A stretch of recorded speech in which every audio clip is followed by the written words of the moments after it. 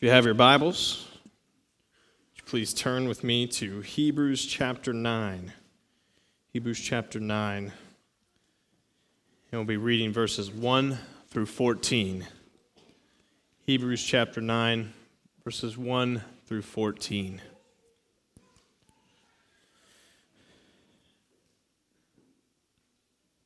It says, "Now even the first covenant had regulations for worship in an earthly place of holiness.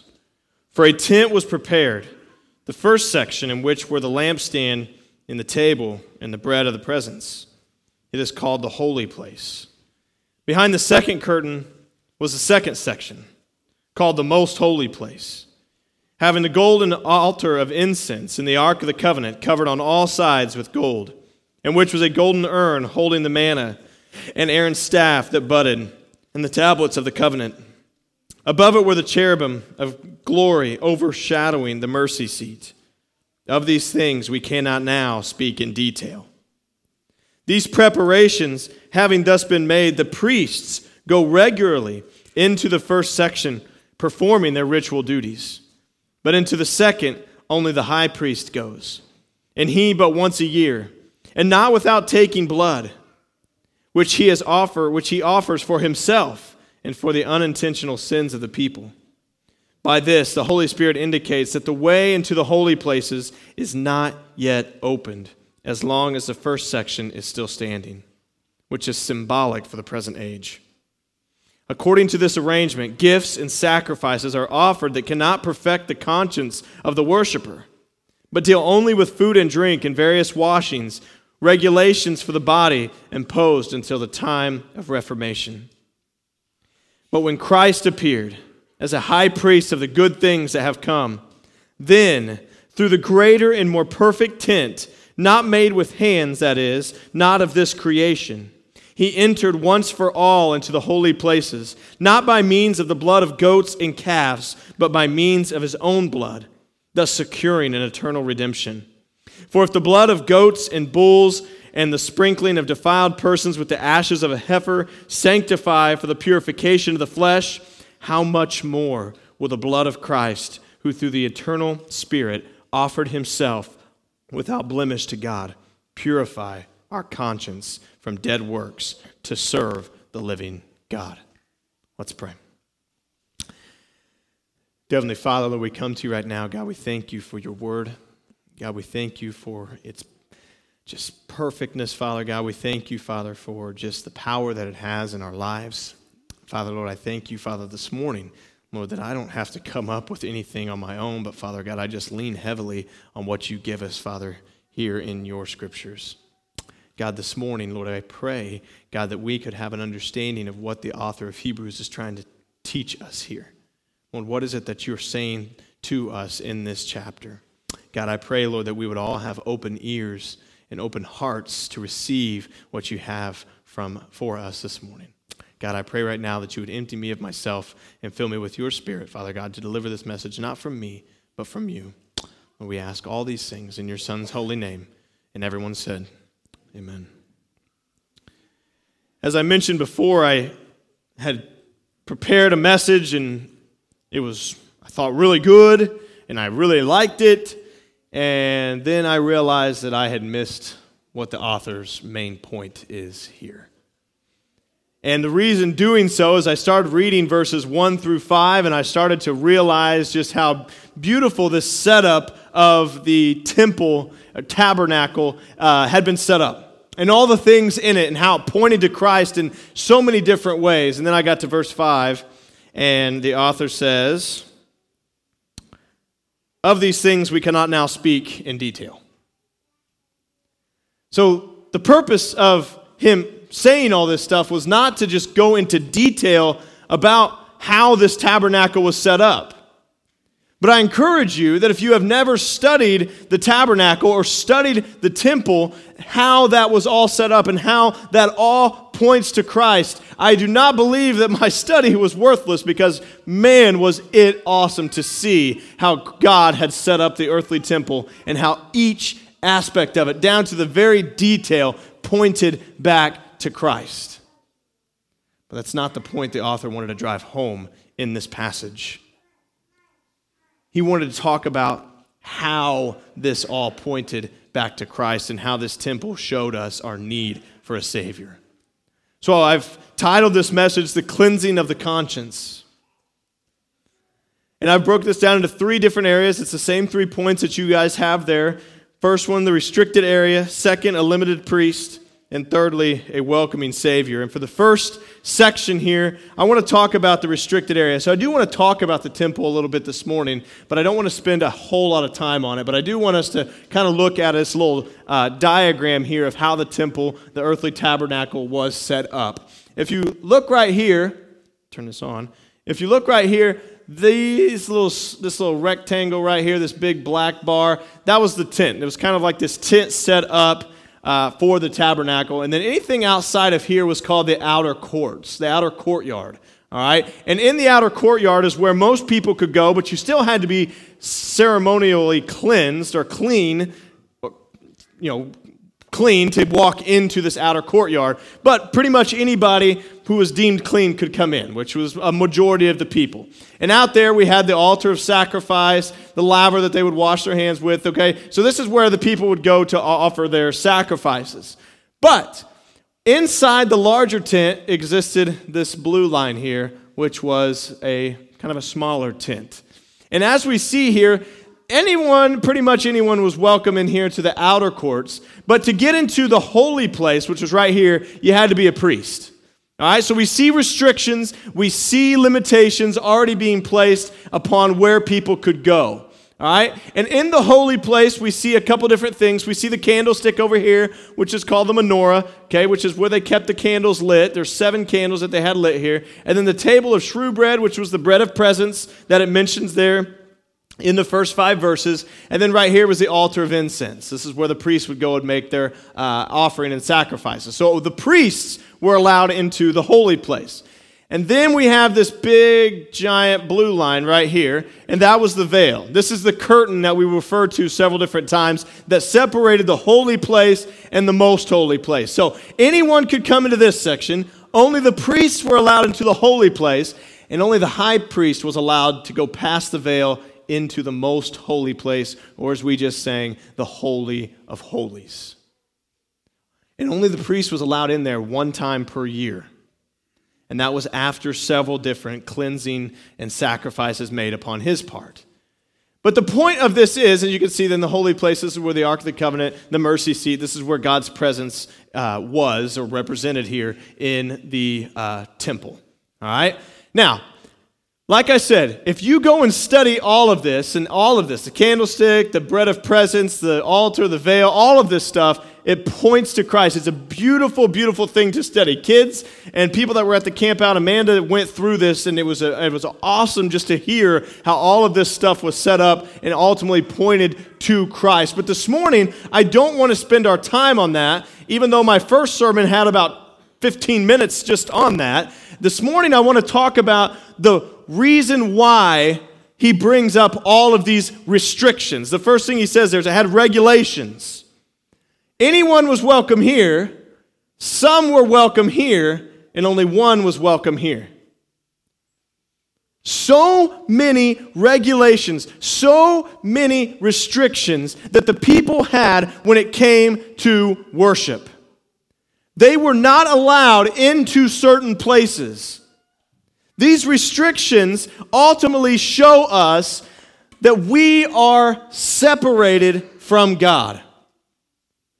Do we understand that God's holy presence, we read in Scripture all the time about how God's presence, God's being was so holy that we could not even look at it. We couldn't even be in the presence of it because of our sin. Because of how defiled we were, we could not enter into the presence of God, or we would be struck dead right there. So one thing that I want to make sure we understand this morning is that in the tabernacle, in the midst of everything that's going on there, the biggest thing that it shows us is that we are separated from God. There's this chasm, this bridge, this gap that exists between us. There's no way to God, and what separates us is sin. If we remember back to the Garden of Eden, Adam and Eve had what with God? They had communion with God. They were with God, presence with God. They were with God, walking with God, hand in hand in the Garden of Eden. And then sin came in, and ultimately they were kicked out of the garden, which then separated them from God. And today we see that same separation for the sinner and God. The sin that exists in our lives is what separates us from God. So this restricted area that he spends these first 5 verses talking about here, to sum it all up, basically says, we can't access God. The people at this time, the Jews at this time, yeah, they could go into the outer courtyard, but that was it. That was it. They could not access the presence of God. Separation existed. So therefore, we needed somebody to go in our place, to go offer the sacrifices for our sins that we've committed, and then that's when the priests come in. The priests enter into the holy place in order to offer sacrifices on our behalf. So we see a restricted area, and now we see limited priests. See, a couple weeks ago, we talked about the weaknesses and ultimately the uselessness of the Levitical priesthood. These men were sinful beings. They could not even access all of what the tabernacle had to offer because they themselves were sinful. So even if we said the priests have a little bit more of access to God, they really didn't. All they got to do was go into the holy place. But God was here. It was still separation with the veil. So even the priests, who the Jews trusted to go forth in their place to offer sacrifices, couldn't bridge that gap. It says in here that they regularly go and perform rituals and religious duties. Regularly. This was something, as they went into the holy place, that they had to do over and over and over again. They had to continue to light the candle. They had to continue to replace the bread. They had to continue to make sacrifices. Why? Because sin was still present. They couldn't get rid of it. Yes, they could do what they had to do to be cleansed or to cleanse the people from their sins, but ultimately they had to keep doing that because sin still existed. They could not eradicate sin. And even that, they couldn't even do this under their own power. Even the high priest could not enter into the Holy of Holies, or the most holy place, until he offered a sacrifice for himself and went through the cleansing process that he would have to do. So even the high priest, who we were trusting to go into the presence of God, had to sacrifice for himself just like he had to sacrifice for us. And if he didn't do that, when he would open up the veil and enter into the Holy of Holies, if he wasn't cleansed, he would die. So even under their own power, they couldn't bridge that gap. And ultimately, the point I want to bring out this morning is, because of all this, because of their limitlessness, they could not perfect the worshiper's conscience.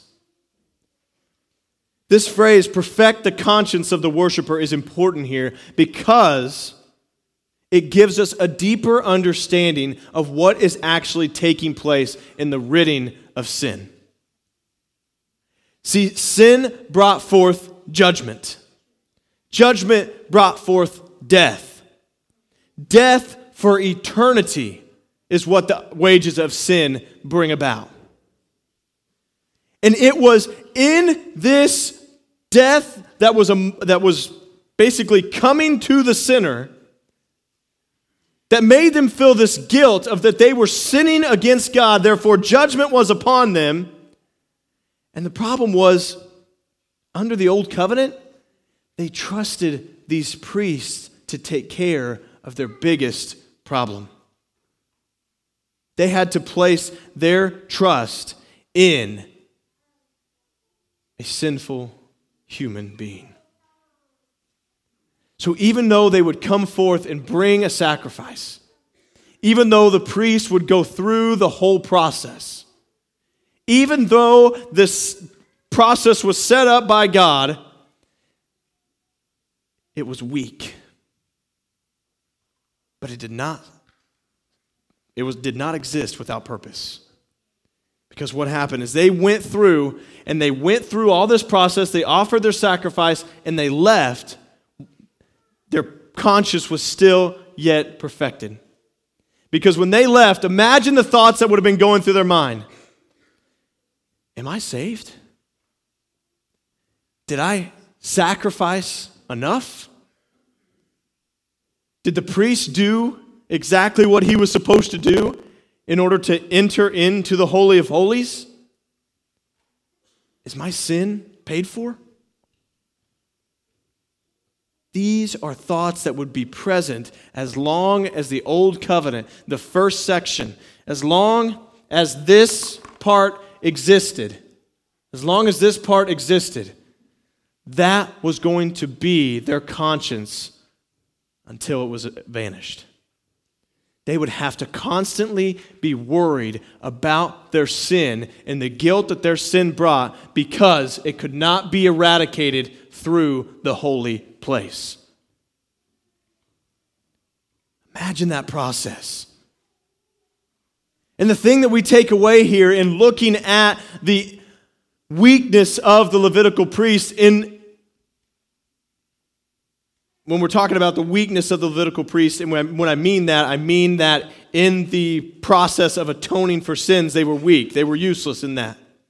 So in that process, we just look here at the inability of the priest to provide assurance of faith. As the priest went forward and delivered this sacrifice, they could not guarantee to the worshiper that their sins had been paid for. There was no assurance of their salvation because they weren't even assured of their own. So the tabernacle shows the separation that we have from God, and the Levitical priesthood shows the inability of us to overcome that separation on our own. One commentator says that the difference between the Old Covenant and the New Covenant is that the Old Covenant indicated not yet.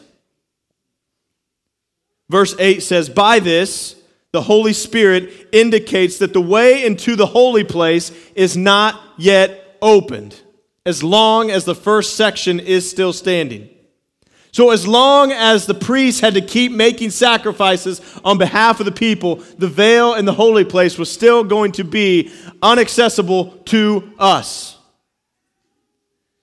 The presence of God was still going to be unattainable for us to walk into, as long as this part still existed. So the not yet that the writer in Hebrews is talking about here is referring to the sinner's inability to obtain perfection and eradicate sin completely. So until sin was taken care of right here completely, they could not enter into the presence of God. They could not enter into the presence of God until sin was completely taken care of. And what the Levitical priesthood shows us is there was no way for man to bridge that gap under their own ability. Because man, from the very beginning of time when Adam and Eve ate of the fruit, sin stained man forever. Separation from God was there. And it needed to be taken care of before our sins could be paid for. Now, if I ended my message right there, we'd all leave pretty beat up, right? We'd all leave pretty just discouraged. I'm separated from God. There's no way to pay for my sins. There's no way for me to walk in the freedom and the life that God has offered. I can continue to offer sacrifices. I can continue to do all the things that would ultimately nearly just change the outside. And we would have no freedom, no perfection of conscience, because we would constantly be thinking to ourselves, am I saved? Have I done good today? Have I done what I'm supposed to do today? Have I read my Bible? Have I prayed? Have I went to church? Imagine all of these things that go through our mind that we think we have to do in order to be saved. And if we forgot to do it this day, then we can look back on that day and think, oh man, I didn't do that today. But that's not what it was about. In the old covenant, we're left in this state of separation from God, trusting on sinful, incapable men to atone for our sins, which ultimately just cleanses the outside, but leaves us a guilty conscience on the inside. But when Christ appeared, all that changed. All that changed. I have a question this morning. You probably never heard a pastor say this before. But do you ever take time and thank God for all the buts that we see in Scripture? Now hear me out. One of my favorite buts in all of Scripture comes from Ephesians 2, 1-5.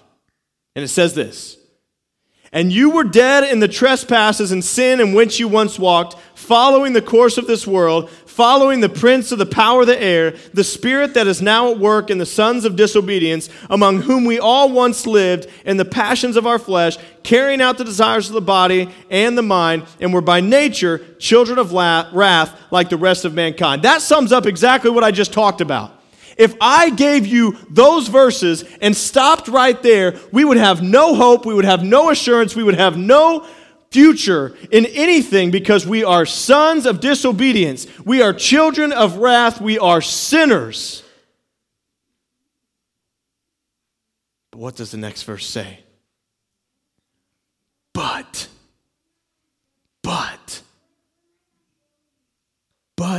God, being rich in mercy, because of the great love of which He loved us, even when we were dead in our trespasses, made us alive together with Christ. By grace you have been saved.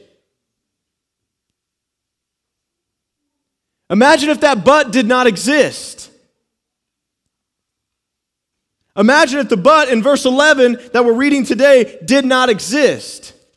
Imagine if we were still under the old covenant, and we would still have to go through this process of offering sacrifices to these sinful men, to go offer our sacrifice after they offered their sacrifice, so that one person once a year could go into the Holy of Holies to atone for the sins of the world. It doesn't work. But it says, but when Christ appeared. Oh, but when Christ appeared. As a high priest of the good things that have come, then through the greater and more perfect tent, not made with hands, that is, not of this creation, He entered once for all into the holy places, not by means of the blood of goats and calves, but by means of His own blood, thus securing an eternal redemption. Do we understand that all of this right here, this entire picture of the tabernacle is solely just an earthly picture of a heavenly throne room? For man, priests could enter the holy place, and priests could enter into the holy, most holy of holies once a year. But in heaven, there's a greater tabernacle, a greater throne room. And in heaven, that heavenly temple, Christ proceeded right through the outer courts. He went into the holy place. He went past the brazen altar, for He was already perfect. He tore the curtain in two. He shed his own blood on the mercy seat, paying once and for all the debt for our sins, therefore eradicating sin completely, bridging the gap between man and God, and then sat down at the right hand of the Father because the work was finished. And because the work was finished, he now sits at the right-hand throne of God, forever interceding for us on our behalf. And because of that, we're deemed righteous and innocent before the throne. And because of that, now we, as we mentioned before, Christ our forerunner, going before us, tearing the curtain in two, now we, through the righteousness of Christ and the blood that he has poured upon us, get to enter into the presence of our Creator. Thought maybe I'd get a little bit more of a roar from people on that, but that's all right.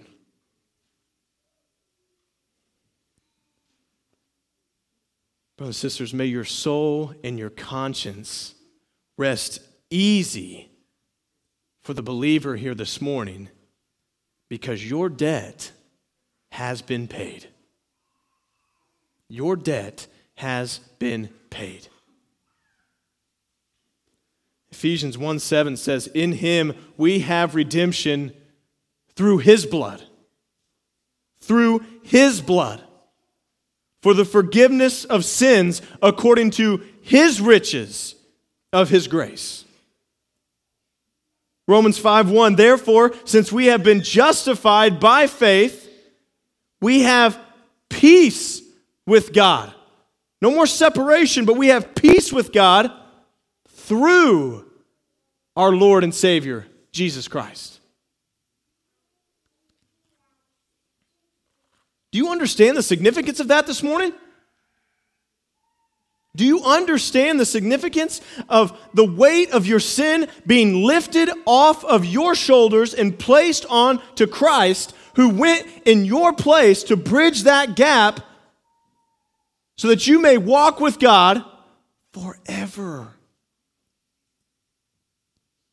Do you understand that the guilt and the shame, the guilt of our conscience that just weighs upon us, thinking about all the sin that we've committed, that we carry thinking that we are unworthy? Do you understand that there is no place for that guilt in your life anymore? That Christ has paid your debt and that you are now free to walk in the newness of life that he has provided for you? See, this is the thing that stuck out to me the most in studying this passage this week and last week, is that the one thing that the Jews thought that the old covenant could do, it couldn't. The one thing that they thought it could do, it couldn't. And that was to save them and perfect their conscience. But it merely, all it did, as you read there, all it did in verse 10, I believe, all it did, it says, but it only dealt with food and drink and various washings, regulations of the body. All it did was change the outside. It did nothing for their heart. They went to the temple, they presented their sacrifices for their sins, and then they left unchanged. Because it wasn't perfect. It pointed to the one who was, but that wasn't going to atone for their sins. And my question is this morning, and how many of us in here today is that? Some of you come Sunday after Sunday, doing and saying the same things over and over, and yet you leave here still feeling the same guilt and shame of your sin that you felt from the moment that you walked in those doors. All you have done is merely change the outside and how you look and how you perceive by other people, but deep down, you still carry the same burden and the same sin that you have for years. Well, let me tell you something. This building My preaching and your good deeds won't ever save or perfect you. It won't ever save or perfect you. You can try all the good things that you want on the outside, but deep down, if you do not have the blood of Christ poured upon your life, you will continue to carry the guilt and shame of your sin forever.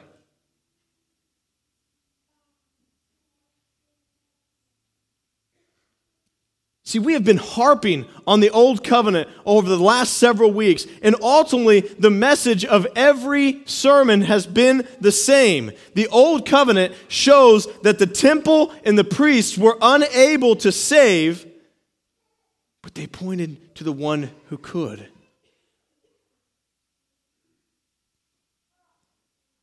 If you don't understand Hebrews, as many of us said here this morning, I don't always understand Hebrews, but here's this. Here's what Hebrews is telling us in every single chapter. Jesus is greater. He's greater than the old covenant. He's greater than the temple. He's greater than the men who came before him. He is the one. Do we remember what I said 2 weeks ago? That Christ came and saved us from the uttermost to the uttermost. He saved us from the uttermost to the uttermost. And that's important for us to understand this morning, that regardless of whatever sin it is that you walked in these doors with this morning, it could be the most hideous, nastiest, disgusting sin that you have ever thought of. And let me tell you this, He has saved you from that. He can save you from that. And when He saves you from our sins, He saves us to the uttermost. He saves us completely so that we don't have to keep going back to the tabernacle to offer a sacrifice day in and day out for all the sins that we've committed. When He saves us completely. His sacrifice was perfect. It was once and for all the sacrifice that we needed. And this old covenant that existed at this time, remember why I said it was weak and useless, but it wasn't without purpose?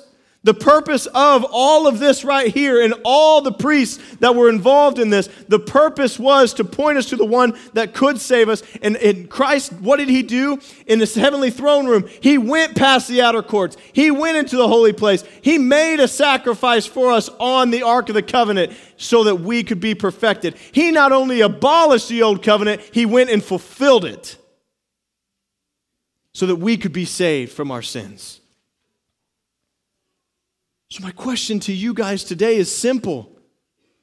What is keeping you from experiencing this new covenant salvation?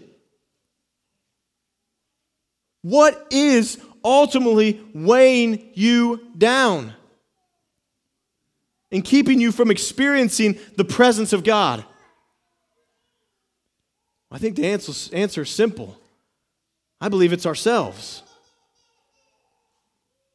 If you're an unbeliever in here this morning, let's say you've never accepted Jesus as your Lord and Savior. You've never trusted Him with your life. You haven't made that commitment to the saving power of Christ. Because some of us in here that have that thought think to ourselves that our sin is too great. You believe that you're undeserving of God's grace. You think that His mercy is out of your reach because of the sins that you've committed. Well, let me tell you, brothers, 1 John 1:9 says this, if we confess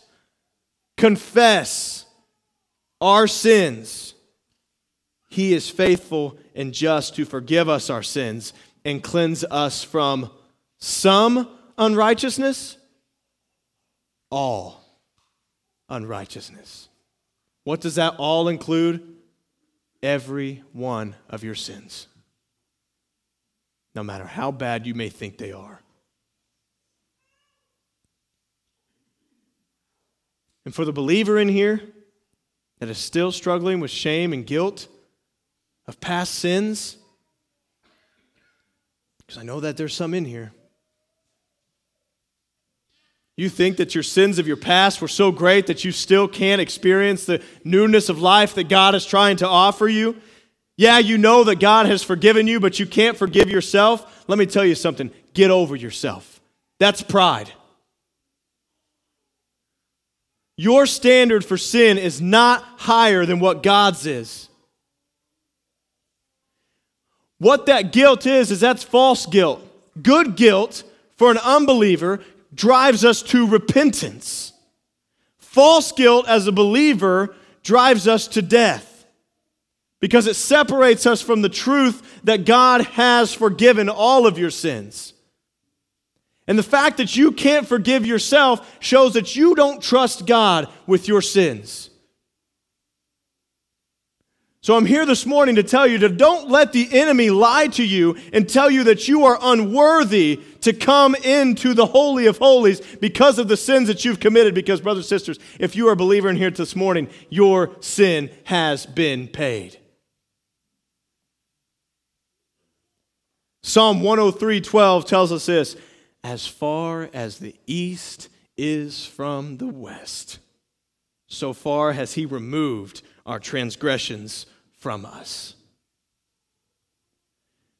I have a little sermon clip. Daryl, you want to play this? This is a sermon clip from Paul Washer that I heard this week that I feel like is just beautiful.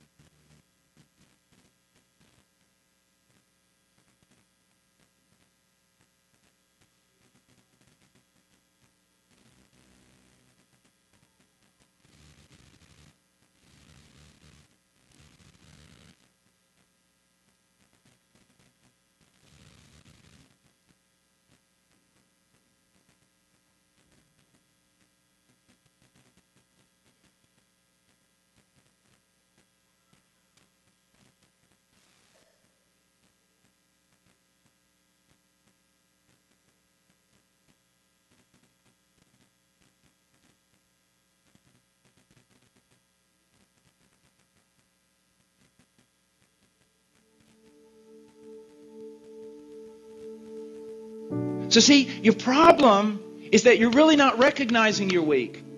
Or you recognize you're weak, but you just stay there in your weakness. The thing is, your weakness ought to drive you to God every time. But here's the problem. Let's enter in with your heart condemning you and Satan helping your heart condemn you. See, I have found so many people. I saw someone last night and I dealt a long time with them. Precious little girl. She recognized her weakness. She recognized her frailty. She recognized her sin. She recognized there were some things in her life she couldn't overcome right now. But here was her problem. She would see her sin, and because of the work of the devil and sometimes our own heart condemning us, she would put herself in the penalty box every time that she sinned. Well, you can't go to God right now. You can't just keep running back to Him. I mean, you sinned yesterday and you repented and asked for forgiveness. Now you've done the same exact thing today. I mean, you run back to Him. You're just a hypocrite. You don't appreciate God. You don't have a high view of God. What do you think? God just hands out pardon to everyone? And isn't that what we do? And isn't that what we think? We sin, a sin that we've already sinned and already repented of, and because of it we think we need to put ourselves in a penalty box for a little while, at least a couple of days, and try to work our way back into favor before we come to God. Because if we think, actually, you mean if I go back every time I do this, just immediately, not only going back and asking for forgiveness, but expecting forgiveness, isn't that hypocrisy? Isn't that a low view of God? Isn't that treating God as a forgiveness machine? No, it's being biblical. It's what poverty of spirit is supposed to do to us. Now again, I'm not preaching this, hopefully, to unconverted church people who are going to say, wow, if God's that good, I'll sin all the time and just go back and ask for forgiveness. Hopefully, I'm not talking to people like that. Hopefully, I'm talking to genuine Christians who really want to be something they are not yet. But when they find themselves frail and they find themselves weak and they find themselves sinning the same sin, they kind of huddle over here and wait. Maybe read their Bible a few days, pray some more, show God they're really sincere before they run over there and actually try to get some forgiveness. No! One of the great joys of my life is when I discovered that the moment I sin the sin I always sin, my first response ought to be to latch a hold of Christ. And not beggarly, not thinking, oh, here I am, you ought to strike me down. But no, I latch a hold of Christ saying, I believe your promises. I am in a different realm. I am free. I am a saint. I've been moved out of Adam and condemnation and law. All of it was paid for on that tree. When he died, he knew all of it. He forgave all of it. I'm free. It's absolutely spectacular.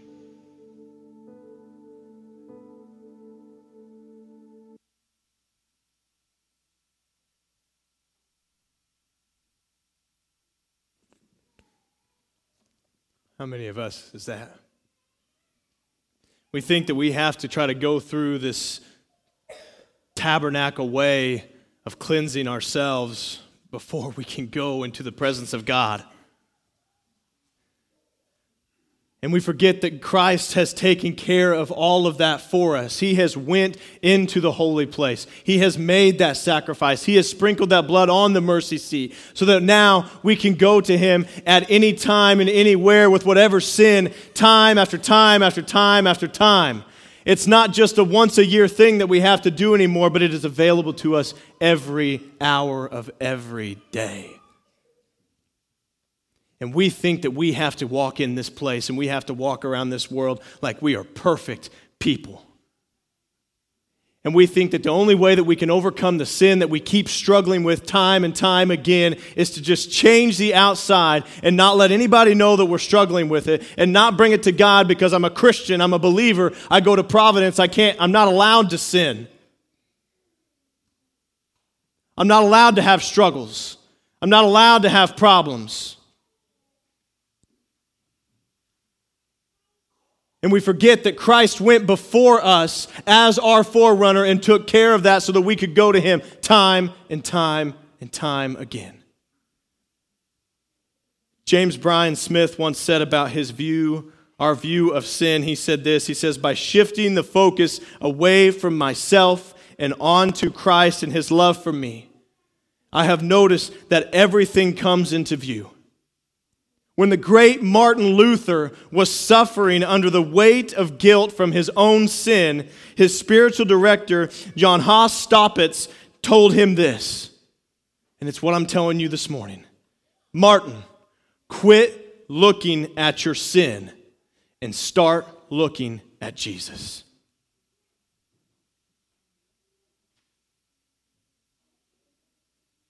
Brothers and sisters, stop looking at your sin this morning.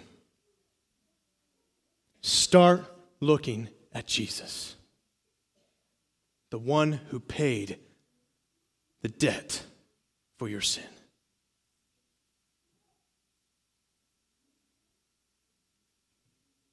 This morning we have an opportunity to come forward in communion, to see the representation of what was done for us on that cross for our sins. And this morning, I hope you understand what this means. I hope you understand that whenever He said this is His body broken for you, that you understand that what happened on the cross He took care of. His body died in our place. And as you partake this morning of the juice, you understand that it was His blood that was shed for you on that mercy seat so that your sins would be atoned for eternity. And when we come forward this morning and we partake of communion, it is a time for us to remember what He did. And we do not partake lightly. We do not come forward this morning as just an outward sign of something that we're doing. And as we come through communion line, we say, look at me, I'm a Christian because I'm taking communion. That's not the point. This is a representation of what has been done for us and the cleansing on the inside that his blood has done in our place. So that our sins, great or small, however we want to rank them, have been paid for. And the guilt and shame that we carry for those sins have been erased. This morning, before we do this, I want us to take a moment to bow in prayer. Christ tells us that if we confess our sins, he is just to forgive. Some of us need a time of confession this morning. Some of us need a time where we go to God and we lay out what it is that we've been holding on to for so long. Confess it. And he is just. Let's pray.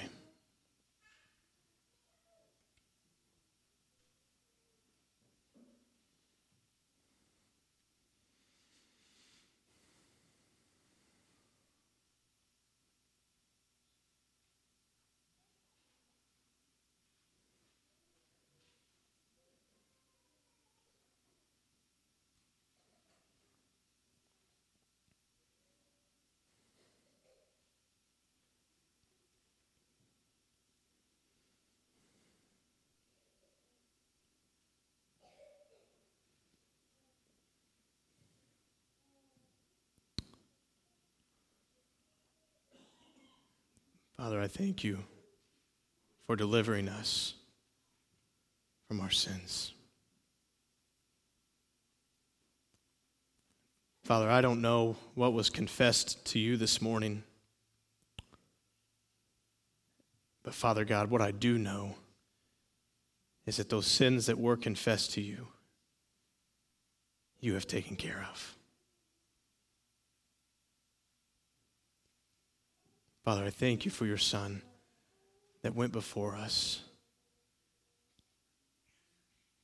to die in our place to the fullest